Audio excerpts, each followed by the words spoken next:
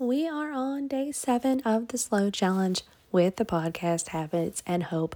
This month, we are slowing things down and living life more peacefully.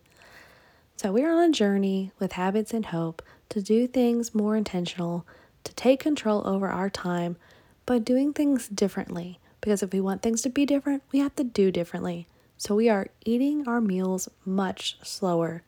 We are getting ready for the day tomorrow, the night before. We are rising for the day slowly. We are getting outside in the warm sunshine. We are saying no to more things and being intentional with our yeses. And we are thinking about what is going on in our minds and what we are feeling and thinking.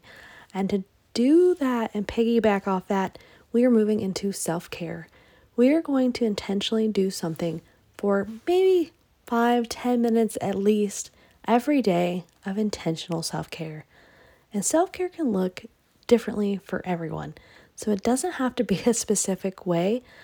It is intentionally taking the time to basically show yourself some love. Because if you don't take care of yourself, you won't be here tomorrow. Self-care isn't selfish. Have a great day.